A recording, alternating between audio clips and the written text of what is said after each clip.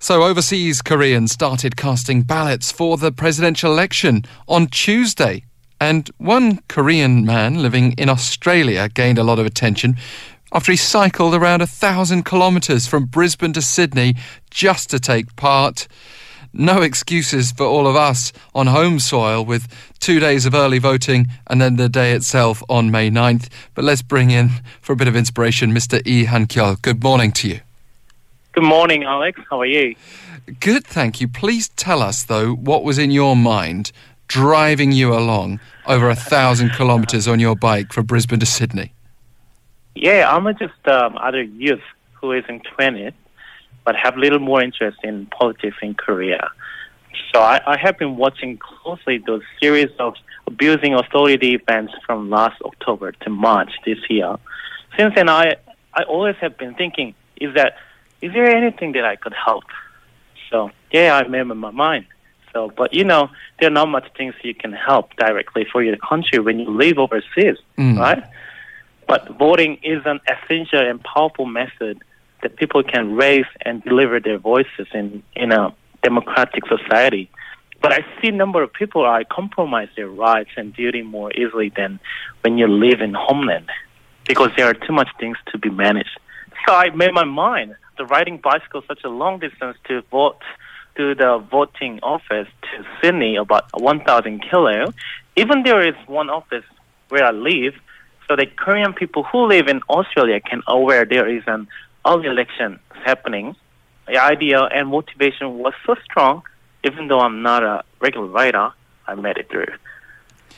So what was the atmosphere like when you got to the polling station in Sydney? Was there already a bit of a buzz, or have you sensed that it's increased? I've seen lots of people were lining up already. I got to the voting office in the morning, like 7. When the voting starts at 8, there were like more than 10 people already made a line for voting and talking about how long they have traveled for this voting from outside of Sydney.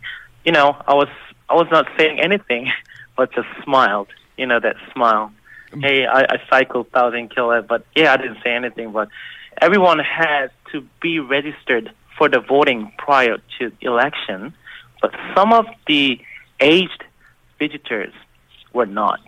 They did not know, but I could still see the joy out of disappointment because they have acted for their rights and duty. Yeah. There was quite memorable moments, and I feel that they seemed like they care and happy to be part of this election and want to see new hope generation in South Korea. Just briefly, did you change your mind about who you're going to vote for over that 1,000 kilometres of cycling? I just stick to the man who I decided. Well, that's before I take off. Yeah, I won't let you go any further because already with the gender divide that rules out some of the candidates. But most of us don't have that much time to think, I guess. What final message would you like to send to voters with overseas voting set to continue until this Sunday? But also, your message might stretch to those of us here at home. Yeah, I just want to say that a person who is sleeping on his or her rights cannot be protected. Also, as a citizen of a democratic society, those rights and duties cannot be compromised that easily. Let's vote, people. Even though we can't change the world, but the world can see us. We care about our country. That is all. Mr. E, thank you so much for joining us today. Thank you, Alex. Thank you. Well, that's one way to go. Not just the extra mile, the extra 1,000 kilometres, even when it's not needed, in order to drive attention on this election.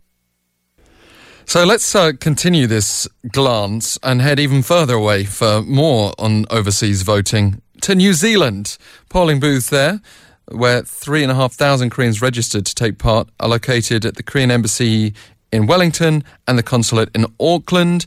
And on the line we have Lee Soo-hyun, president of the Asian Students' Union at the University of Auckland. Thank you so much for joining us. Hello, how are you? Yeah, very good. Pleasure to have you on the line with us. Can you give us a sense of how Korean citizens in Auckland feel about this snap election? Just like the rest of the world, I guess we are, most of us are still in huge anticipation of it, but still being in overseas and being in a small country like New Zealand, probably not as much transfer to the actual act of voting, but definitely more enthusiastic than previous election years, I'd say. Yeah, there's always this question with election, what difference does my vote make? And maybe that feeling becomes even stronger when you're based outside of a country. I know the feeling myself with the British election coming up, which I'm going to participate in from afar. Can you share with us what really drove you to want to lead this kind of sentiment?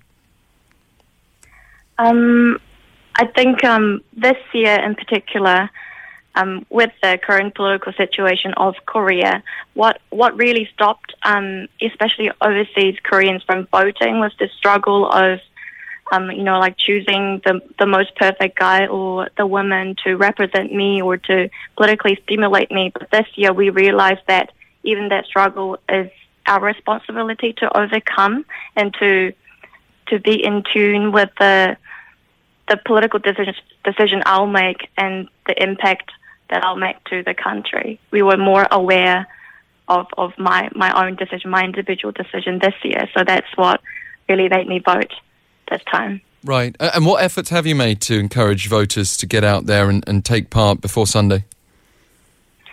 As a Korean students group, we have debated about the political situation, about the voting in general, and then we also made like a little walking bus to the Korean Consul to vote together, because what we lack is the voting culture in New Zealand and overseas Korean community. So we just decided to go together to vote.